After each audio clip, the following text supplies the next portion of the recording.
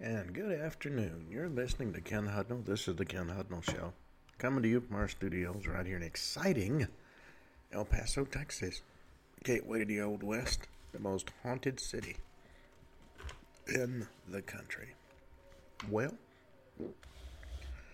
today is July the 3rd, 184th day of the year. 181 days remain to the year's over with. And, excuse me, it's National Stay Out of the Sun Day, National Air Conditioner Appreciation Day, and since it's over 100 here, I certainly appreciate it. American Redneck Day. Sala Puha commemorates Buddha's first sermon after his enlightenment. Belarus Independence Day. Disobedience Day. It's said disobedience is the true foundation of liberty. The Sala Full Moon Poya commemorates Buddha's first sermon. He uttered the so-called Four Noble Truths. Heroes Day in Zambia, International Drop a Rock Day, International Plastic Bag Free Day, Mother's Day in South Sudan, National Chocolate Wafer Day, National Compliment Your Mirror Day, National Eat Beans Day, National Fried Clam Day, National Independent Beer Run Day, St. Thomas History, Start the Conversation Day, the Feast of Saints Peter and Paul, and VI Emancipation Day. That honors the liberation of slaves in the West Indies Islands. Alrighty. All that having been said, in 324 AD, the Battle of Adrianople. Constantine I defeats Licinius, who flees to Byzantium. 987, Hugh Capet is crowned King of France, the first of the Capetian dynasty that would rule France until the French Revolution in 1792. 1035, William the Conqueror becomes Duke of Normandy. He reigns until 1087. I'm descended from William the Conqueror. 1608, Quebec City is founded by Samuel de Champlain. 1754, French and Indian War. George Washington surrenders Fort Necessity to the French. 1767, Pitcairn Island is discovered by midshipman Robert Pitcairn on an expeditionary voyage commanded by Philip Carteret. 1767, also, Norway's oldest newspaper, still in print, is founded, and the first edition is published on this date. 1775, American Revolutionary War. George Washington takes command of the Continental Army at Cambridge, Massachusetts.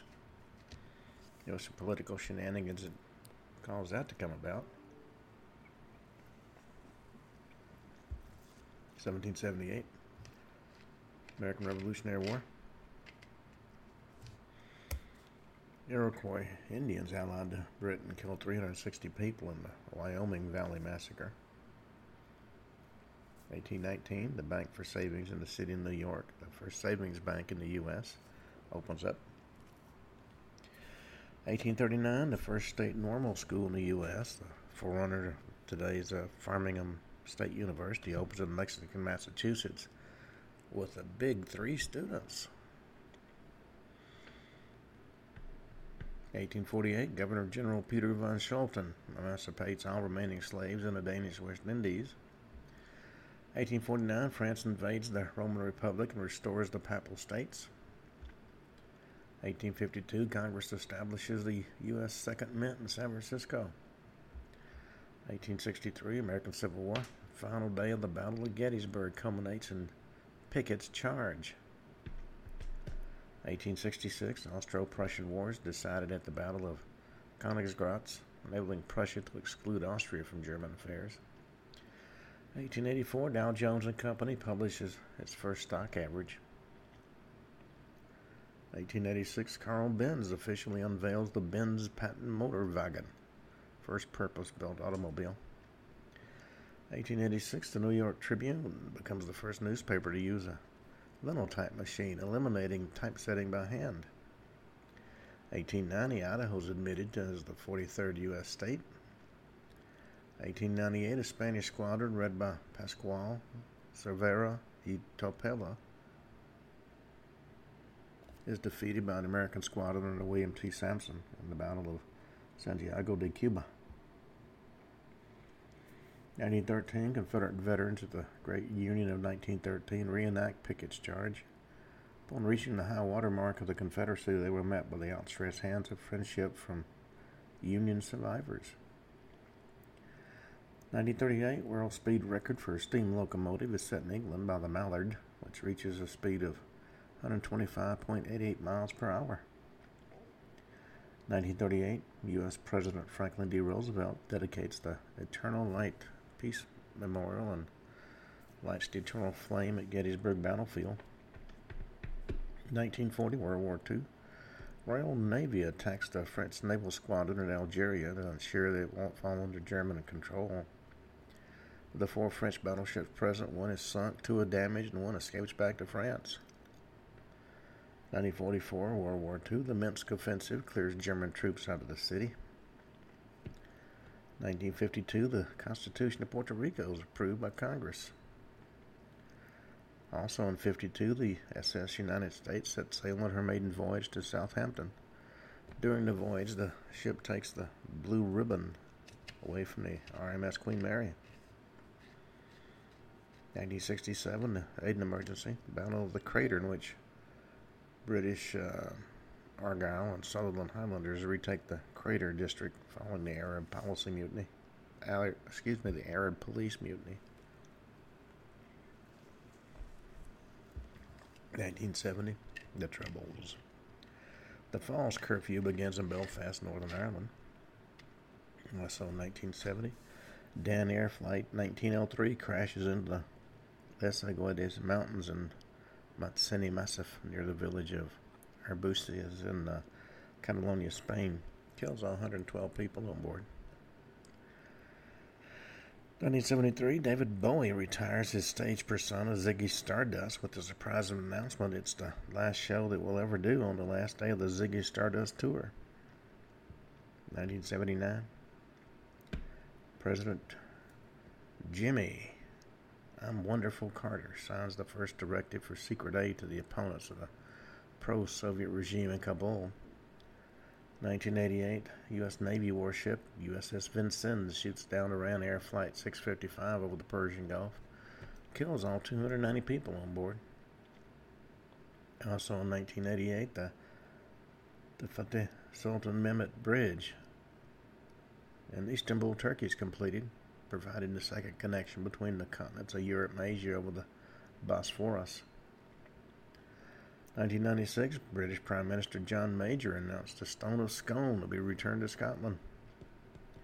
And in 2013, Egyptian coup d'etat, President of Egypt Mohamed Morsi is overthrown by the military after 4 days of protest all over the country calling for Morsi's resignation, to which he didn't respond. President of the Supreme Constitutional Court of Egypt, Adli Mansour, is declared acting president. Well, the world is certainly a very divided place. There's so many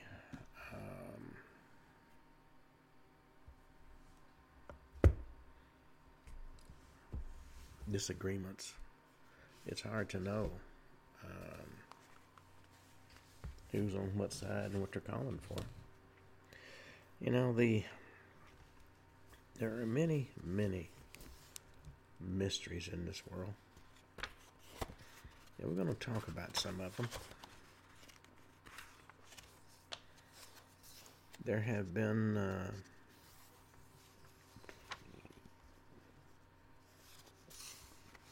so many unsolved mysteries.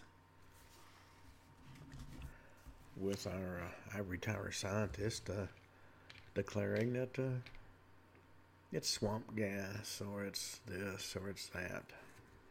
They don't bother to get out in the field and get dirty and find out what the truth is. Let's start out talking about Easter Island.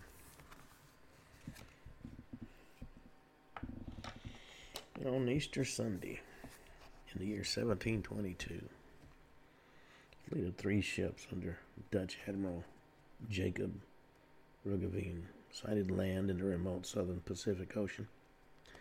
And as they got closer to the island, the crews were flabbergasted to see gigantic stone statues lining the shore. 1774, English navigator James Cook arrived at the island and learned that the inhabitants were descendants of the folks that made the statues. Now, Easter Island, called Rapa Nui by the native people, is about 2,300 miles northwest of Chile. It's a chunk of volcanic rock about 63 square miles. And after decades of work, archaeologists and other scientists have learned much about the statues, but also, importantly, there's still debate about the actual fate of the people who once inhabited this island. Now, there are between 900 and 1,000 of these stone statues on the island today. Others have been washed into the sea by erosion and the waters flowing in. Statues vary between 6 and 32 feet tall and share the characteristics of a long human head with a outstretched chin.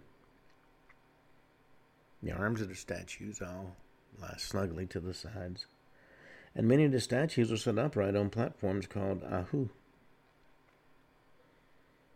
Now, researchers believe the earliest settlers of the island were Polynesians, who got there about 800 A.D. Now, there's no hard, concrete evidence, but that's what the ivory tower scientists believe. And, of course, their belief is much more important than evidence. Culture prospered for several hundred years. The population grew and the statues were erected. According to this particular theory, the number of trees on the island dwindled. Now, there are a number of competing theories about why this particular ecological event occurred. What is believed, though, is that famine resulted in about 1680. Civil war broke out among the island's inhabitants, which put a halt to the statue carving and pretty much spelled the end of Rapa Nui society. Now, at one point, the island had a lush tree cover, so why did it vanish? Well, one belief is that the Polynesian rat devoured the island's trees. People of Rapa Nui used the trees to supply nearly all their needs: food, housing, firewood, canoes, logs, and sleds to move the statues. I mean, frankly, it could have just been the result of the passage of time before they ran out of trees. So you have to wonder why they erected these statues in the first place. Some of them weighed many tons. How did they carve them? How did they move them? How did they erect them? And what was the purpose? Well, from Easter Island, let's go to Machu Picchu, high up in the Andes Mountains. It's the last refuge of the Incas, one of the greatest engineering and archaeological achievements in a new world.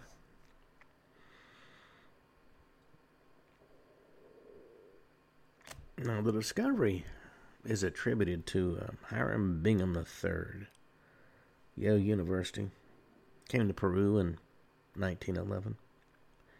He was searching for a lost Inca city called Vilcabamba. He'd read some 16th century text written by Spanish explorers, and they wrote about this mysterious city. Now, Bingham did find a long-abandoned city high up in the Andes Mountains, but it wasn't Vilcabamba, it was Machu Picchu, which nobody in the West knew anything at all about until he found it. Today, it's Machu Picchu has massive, skillfully carved stone walls and buildings, and it's one of the most spectacular archaeological finds in all of South America. And before you wonder why things can be lost in South America, I spent 3 years there, and we were always finding mysterious things in the jungle. And as I've said before, something could be 5 feet from you in the thick jungle undergrowth and you can't see it. Now, it became known as the Lost City of the Incas. It's roughly 165 miles northwest of Cusco, which is Peru's capital. It's in south-central Peru, located about 7,000 feet above sea level on the eastern slopes of the Andes. And it covers an area of about 5 miles. That's a huge city. Historians believe it was built during the height of the Inca Empire, sometime between 1460 and 1470. And evidence indicates it was inhabited until the Spanish conquest of Peru in 1532. And it's not known exactly why the site was abandoned, although the presence of the conquistadors in the region certainly played a role. Some historians have suggested that a smallpox epidemic brought by the Spanish forced inhabitants to desert their mountaintop refuge. Machu Picchu is a complex of about 200 buildings, including palaces and houses and temples and terrestrial observatories and storage facilities. And despite all that's known about the site, its real function is still a mystery. Some archaeologists believe it was a royal estate for Inca nobility. Others claim it was a religious site. Still other theories claim it was used as a prison or women's sanctuary. Now, another South American mystery revolves around the mysterious Olmecs. It was Mesoamerica's first great culture of builders and traders, and it literally vanished. 15 centuries before the Maya and 2,500 years before the Aztecs, the mysterious Olmecs dominated Mesoamerica. Beginning about 1200 BC, they established their influence along present-day Mexico's Gulf Coast, spreading southward through the jungle as far as Costa Rica. The Olmecs built large urban centers and established extensive trade. Religious practices featured rituals that subsequent Mesoamerican cultures adapted. The coastal areas of the Gulf of Mexico allowed farmers to harvest maize and beans and squash. Gulf waters yielded an abundance of shellfish and turtles and a lot of edible sea life. Now, one of the most unexplained aspects of the Olmec civilization is the colossal stone heads carved in basalt rock. 17 heads believed to be the likenesses of Olmec rulers have been discovered in the jungle. Other permanent records left behind by Olmec artisans include rock carvings and cave paintings and ceremonial objects like masks fashioned in jade and ceramic. Oddly enough, historical records provide no definitive clues explaining the strange and sudden disappearance of the Olmecs. Many scholars believe they were the first real civilization in America. Where did they come from? And where did they go? Still don't have an answer to those questions.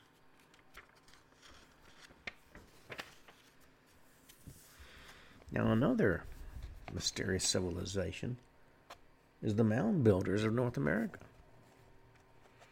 Thousands of earthen mounds dot the U.S. from the Great Lakes to the Gulf of Mexico. We don't know who the mound builders were or why they even built these curious earthworks.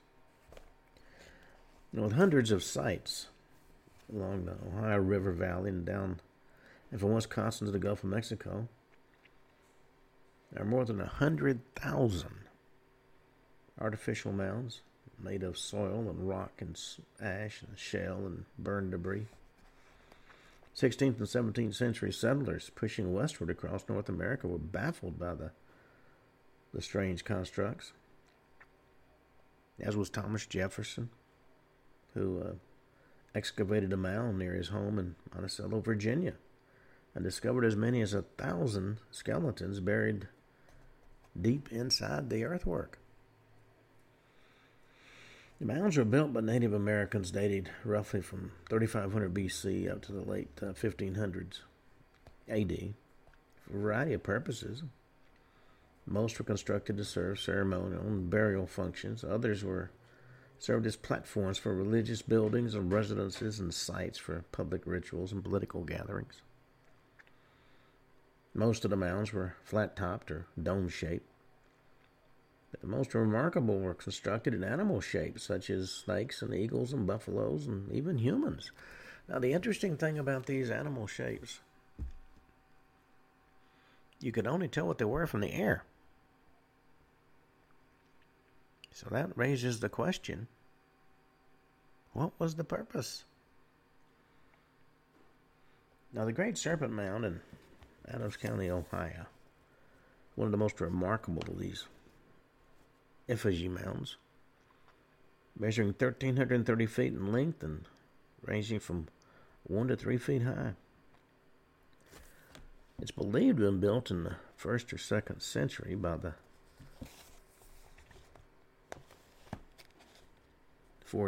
ancient culture, the earlier Adena culture.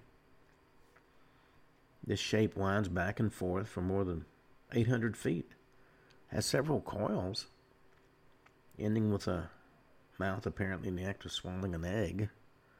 120-foot long oval mound. Modern archaeologists are as puzzled by the Great Serpent earthwork as were American settlers when they first discovered the mounds themselves. The Great Serpent Mound contains no buried objects, nor was this site used for any burial purposes, which of course puzzles scholars as to its purpose. What was the symbolism?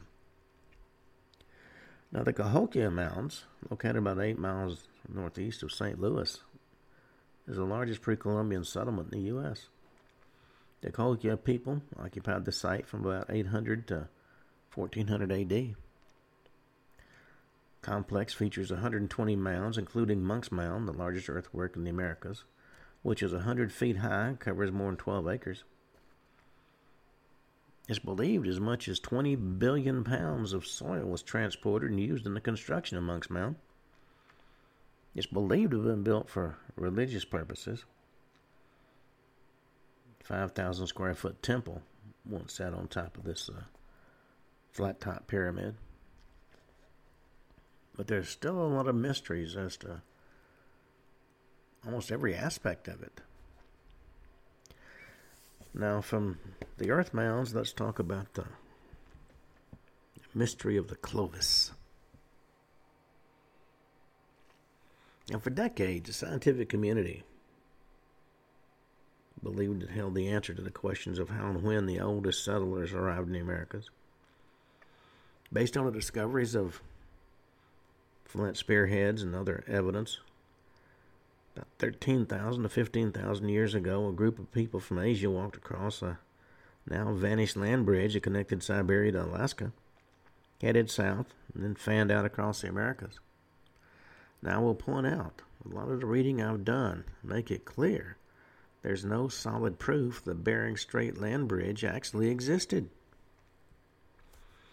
Now, according to this theory, these people, known as the Clovis, were the direct ancestors of modern Native American Indians.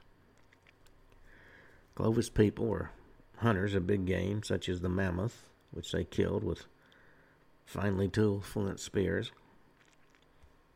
First discovered evidence of the Clovis was, in fact, a flint spearhead found near the town of Clovis, New Mexico, in 1933. In time, hundreds of other spearheads were found throughout North America. Now, recent discoveries have led researchers to once again question the true identity of these first Americans. In the mid-1990s, archaeologists digging at a site in Cactus Hill, Virginia, uncovered Clovis-style spearheads dating from about 18,000 to 20,000 years ago. Spearheads were nearly identical to those made by an accomplished tool-making culture in southwest France known as the Solutreans, who were making their spearheads during that same period. In fact, some researchers have suggested a Solutrean first theory claiming these Europeans crossed the Atlantic in canoe-like boats and settled in North America. And they did this several millennia prior to when the Clovis are said to have arrived. Now, additionally, evidence of human activity dating back 19,000 years has been found at the Meadowcroft rock shelter site near Pittsburgh. Millions of artifacts, including ancient tools made of stone and bone, have been uncovered at these prehistoric campsites. Another piece of evidence for pre-Clovis occupation in North America turned up in 1974, when a fisherman dredged up a 22,000-year-old mastodon skull and a hand-tool blade made from volcanic rock. The blade bore an uncanny resemblance to a Solutrean tool. Now, while recent discoveries suggest that humans may have lived in North America long before the Clovis, the question still needs to be answered. Who were these earliest people? Where did they come from? And how'd they get here? The tired old Bering Strait land bridge is about run its course. Well, let's go to the east for another mystery. This one deals with the mysterious city of Petra.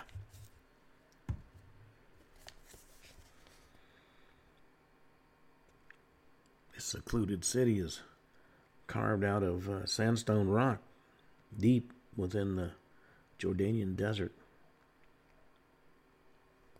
It's nestled in an expanse of forbidding mountains in the southern desert of Jordan. It's an ancient city carved out of solid rose-colored sandstone. It's accessible only on foot or on horseback. Visitors to the site have to travel through a narrow, winding crevice, only 3 feet wide in some places, before they can arrive at the shimmering marvel etched in stone. Now, Petra was believed to have been built in the 4th century BC by the Nabateans. They established Petra as their capital city, strategically located and naturally fortified by the surrounding mountains. And it was established on the caravan trade route between Syria and Arabia. And the Nabateans accumulated great wealth, trading with regional merchants as well as those from the Mediterranean and Egypt. Now, the wealth, though, made the Nabateans a frequent target of conquest by the envious rival powers of the day. After repelling several attacks, they fell to the Roman general Pompey in 63 BC. And 40 years later, Petra was made part of the Roman province of Arabia. Well, in spite of that, it continued to thrive for several centuries under Roman rule, but its commercial importance declined with the rise of trading centers in central Syria. Then a series of devastating earthquakes rocked the city, and by the 13th century A.D., the city was abandoned and long forgotten. In fact, if you saw Indiana Jones and the Last Crusade, the desert city they were at was in fact Petra. 1912, can't read my own handwriting. In 1812, the Anglo-Swiss explorer Johann Burckhardt rediscovered the lost city, which included hundreds of tombs and temples and houses and monuments and an enormous theater. Buildings are carved in a style that blend local traditions with Greek influence. Dams and a sophisticated irrigation system nurtured the city's lush gardens. Archaeologists believe the city served a multitude of functions throughout the ages. A commercial hub, a fortress, a sacred place, among others. And today, the stone of Petra faces the constant dangers caused by the high tourist traffic and the effects of wind and water erosion. Through a series of large-scale preservation projects, engineers and scientists from around the world are currently working to protect the city and restore it to its past glory. Of course, with the only route in being a 3-foot wide maze of passages, it does raise interesting questions. Well, another mystery of that part of the world is Sodom and Gomorrah. In the Bible, these two cities were destroyed by the wrath of God. So the question becomes, is there actually a scientific explanation for the destruction of these two biblical cities? Now, the biblical tale of God destroying Sodom and Gomorrah for the wickedness and sin so grievous of their inhabitants is as familiar as the Old Testament story of creation itself. So the question becomes, could these cataclysmic events actually have happened as described in the Bible? Well, today the place called Bab el-Dara on the southern end of the Dead Sea is widely accepted by archaeologists as one of the 5 cities of the plains mentioned in the Bible. Among those 5 cities were both Sodom and Gomorrah. Digs at the early Bronze Age city revealed that Bab el-Dara was destroyed by a massive conflagration, as was Numera, which was 7 miles to the south. That was the second of the 5 cities. Some archaeologists believe it was not the brimstone and fire rained down by God that destroyed these cities, but rather natural climatic and geological conditions that caused the blazing disasters. One theory suggests lightning strikes may have ignited the oil-rich Dead Sea area. The other argues that the twin cities that both sit on a major fault in a large earthquake zone were rocked by earthquakes, and as the earthquakes would likely have spilled burning oil lamps or upset cooking fires to start and fuel the blaze. There's also the theory the cities could have been struck by a meteorite that set in motion fires and seismic disturbances. At the end of the day, most, shall we say, scientists just can't believe that, number one, there is a God, number two, that God took a direct interest in Sodom and Gomorrah. Now, certainly, something raised enough of a conflagration that two of the major cities at a time were destroyed. Well, from the Middle East, let's come back to North America. Go to a place called Chaco Canyon. It's tucked inside the uppermost region of northwest New Mexico.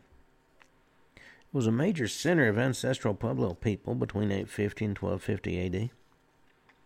The site has the largest and most impressive collection of ancient stone ruins in the United States. Massive structures that attest the remarkable engineering skills of Native American groups inhabiting the Southwest. The canyon, for lack of a better term, was discovered during an 1849 U.S. military expedition. 19 immense structures housed an estimated 800 to 1,000 people at any one time. However, by the late 1200s, the Anasazi Pueblos, builders of this site, had almost vanished. Ivory Tower scientists, of course, believe that a 30-year drought most likely forced the removal to more favorable crop-growing lands to the south.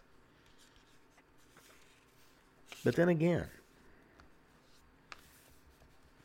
scientists don't pay any attention to local legends. As one archaeologist said, they were the mutterings of superstitious people. But maybe they have truth in some of those legends. Well, from the vanished Anasazi people, let's talk about the lost civilization of Atlantis. One of the most famous lost civilizations in the world. Ancient writings of the Greek philosopher Plato launched thousands of years of intense debate and archaeological investigation. Thoughts about Atlantis, the mystical place once home to a highly advanced island culture, have captivated archaeologists, ethnographers, novelists, and psychics for more than 2,000 years. Now, the origin of the Atlantis story comes from a single source, the Greek philosopher Plato. He claimed his source for the story was the politician and poet Solon, who in turn got the story from an Egyptian priest. The priest described a vast island larger than present-day Turkey and Libya combined. It was said to lie beyond the Pillars of Hercules. We know it as the Straits of Gibraltar. Now, according to the legend, Atlantis existed about 11,000 years ago.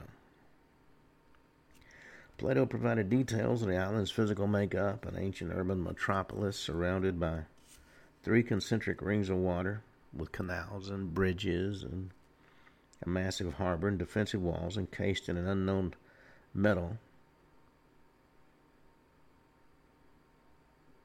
known as auriculum,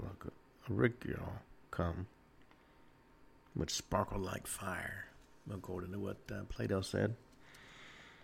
The island was covered with forest. There were orchards, exotic animals, and abundance of fresh water. The temple of Poseidon, which was the main temple, was covered in silver and gold.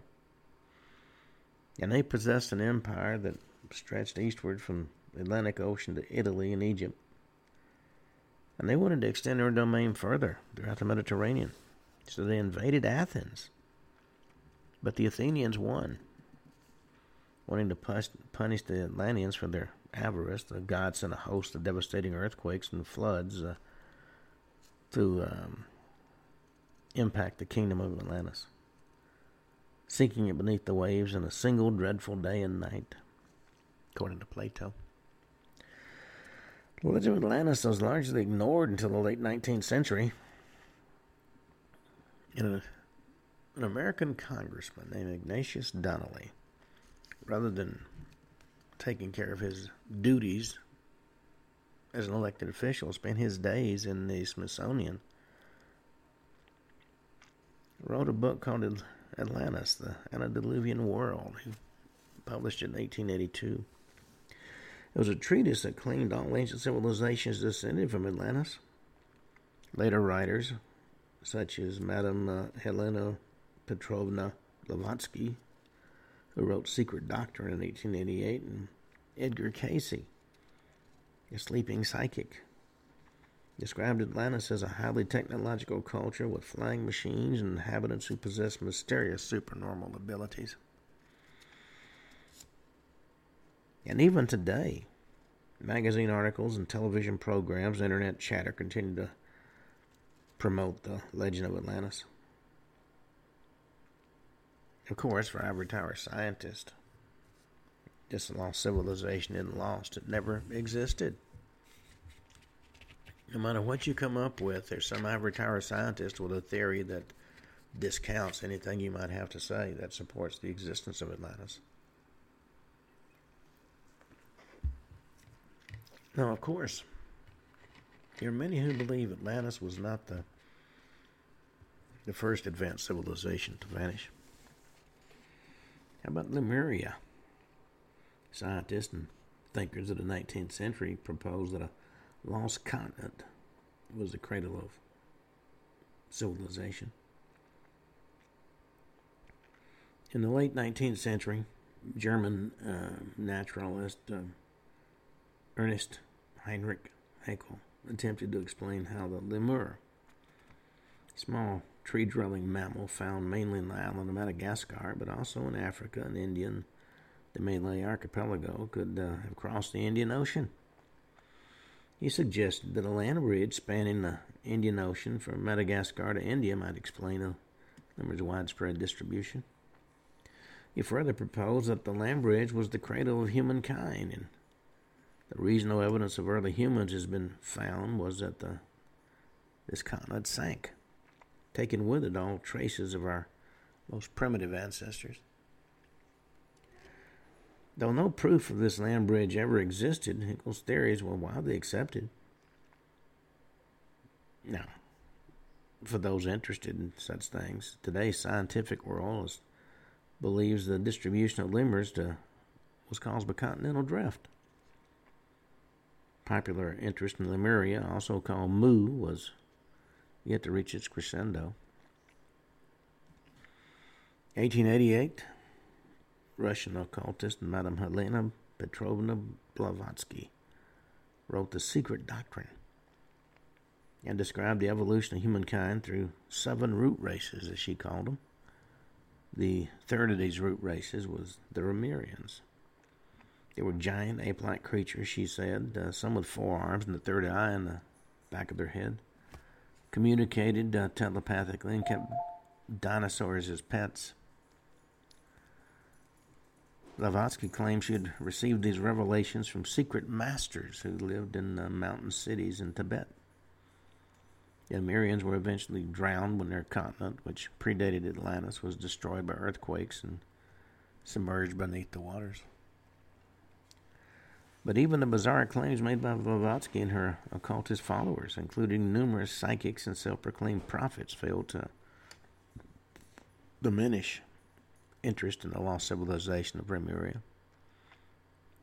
1931, British-born writer and engineer James Churchward resurrected this elusive land in the lost continent of Mu. I've read that series. It's fascinating. He shifted Lemuria to the Pacific Ocean. It was originally the Garden of Eden, he said. A technologically advanced civilization with more than 60 million inhabitants. According to Churchward, the ancient civilizations of India, Babylon, Egypt, and the Maya were the remains of Mu's great colonial empire. Well, the legend of Lemuria continues to thrive to this day. Many spiritual-minded people believe that Lemurians fled to Mount Shasta in California, where they built a crystal city known as Telos. Well, one thing that's going to outlive even our civilization is graffiti. The The voice of every man in ancient Roman society was revealed in the often maligned art of graffiti. In fact, graffiti dates back to the first prehistoric humans who picked up a rock and had some scribblings on another rock. Though most modern readers might view graffiti as vandalism, scientists and archaeologists embrace the graffiti of ancient people as a way to understand past cultures and civilizations. Nowhere on earth is ancient graffiti more abundant than in Italy's Bay of Naples. 79 AD, the eruption of Mount Vesuvius buried the towns of Pompeii and Herculaneum under yards of lava and ash. And preserved under these tons of debris are thousands of snippets of 2,000-year-old graffiti, which today provides a revelatory glimpse into the minds and daily lives of ancient Roman subjects. The graffiti you find in Pompeii and Herculaneum appears on the outdoor walls of homes and businesses and administrative buildings, inside private houses and brothels and bars, and on doors and doorways, and just about anywhere that an empty spot existed that could be written on. The graffiti includes advertisements for merchandise for sale and apartments to rent, and political commentary, drawings, love letters, amorphisms, and a whole lot more. One of the graffiti's most common themes are sex and love. The wall of the Basilica in Pompeii has a interesting little comment.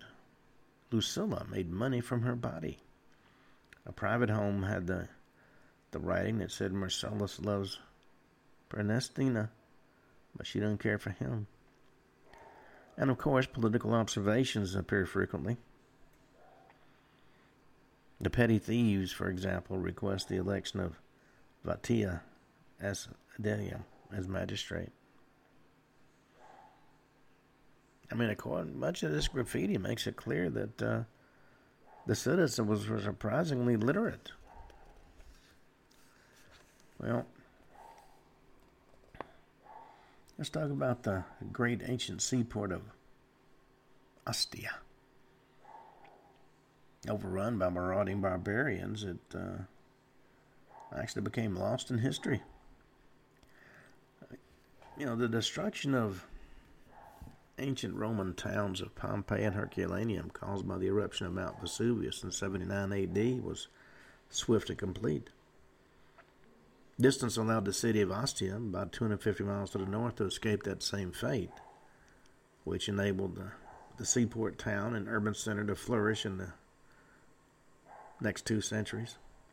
But with the gradual collapse of the Roman Empire, this once great port city declined into 16 centuries of oblivion, abandonment, and was largely been ignored. And unlike the victims of Vesuvius' wrath, Ostia slowly floundered until it was no more. The peanut gallery is tuning up. Researchers believe Rome's response to barbarian attacks on Ostia in 330 AD prompted its decline. Rather than protect the city, Roman forces were deployed to protect the harbor, leaving Ostia proper open to attack. Barbarians overran and plundered the city, which was never restored. It was ignored by the powers in Rome. And the city's inhabitants left in droves, just like they're doing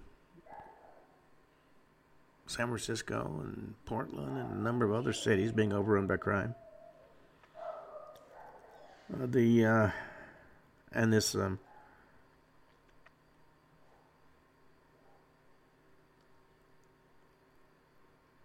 The abandonment was further hastened by a deadly malaria breakout, and by the Middle Ages, it was a ghost town.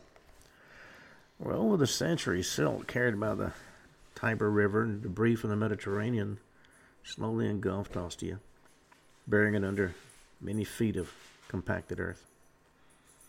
The site was undisturbed until excavations began in 1937, and they unearthed about a third of the entire city.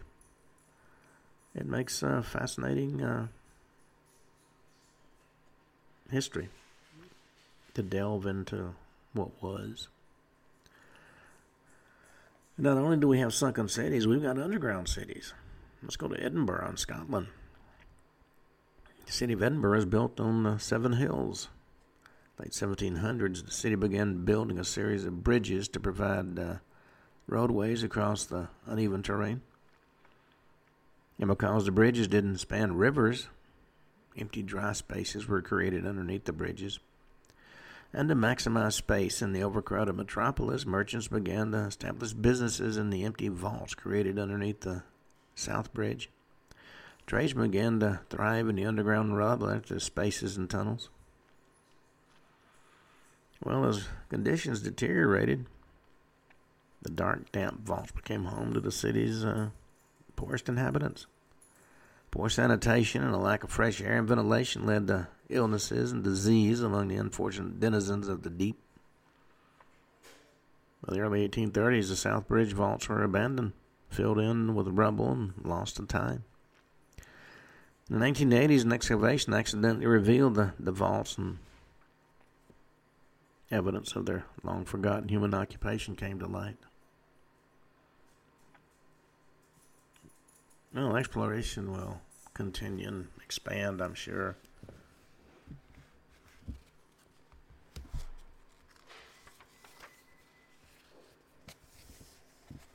You know, Scotland is also home to what are referred to as stone constructs in the Scottish Highlands. The Balnurion of Clava, promptly known as the Clava Cairns, is an arrangement of 3 well-preserved but puzzling stone structures. A cairn is a human-made pile of stones that's erected as a burial monument, landmark, defensive fortification, or even an astronomical marker. The site of Clava Cairns is located about 6 miles east of Inverness in the Scottish Highlands and dates from the Neolithic period of about 2500 BC. That was about 4,500 years ago. Each of the 3 circular cairns is roughly 50 feet in diameter.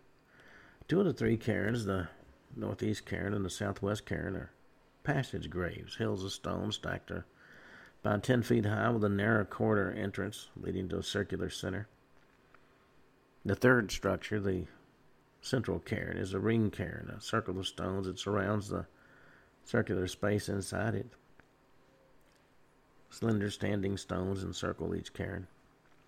Excavations at the site began in 1828 and were conducted periodically until the 1990s. Researchers believe the site was in continual use for more than 1,000 years and then used intermittently until the mid-8th century AD. Traditional thinking claims the site was likely used either as a burial ground or celestial marker because the 2 passage graves aligned to the winter solstice, or maybe it was both. Digs have uncovered a limited number of human bone fragments, including Clava Cairns, indicating that Clava Cairns was not a cemetery for the masses, but possibly a burial ground for just a few influential members of the community. And regarding the site's use as a celestial marker, in the 1940s, Scottish engineer Alexander Thorne, an expert in stone circles, showed that the entranceways of the passage graves are lined bilaterally and in correspondence with the standing stones point to the winter sun setting position. It's part of a group of about 50 similar cairns located in the Inverness region. You know, if we knew what our ancestors wanted to use all this for, it would be different, but we don't. Well, until tomorrow at this time, this is Ken Hudnall for the Ken Hudnall Show saying have a truly great evening.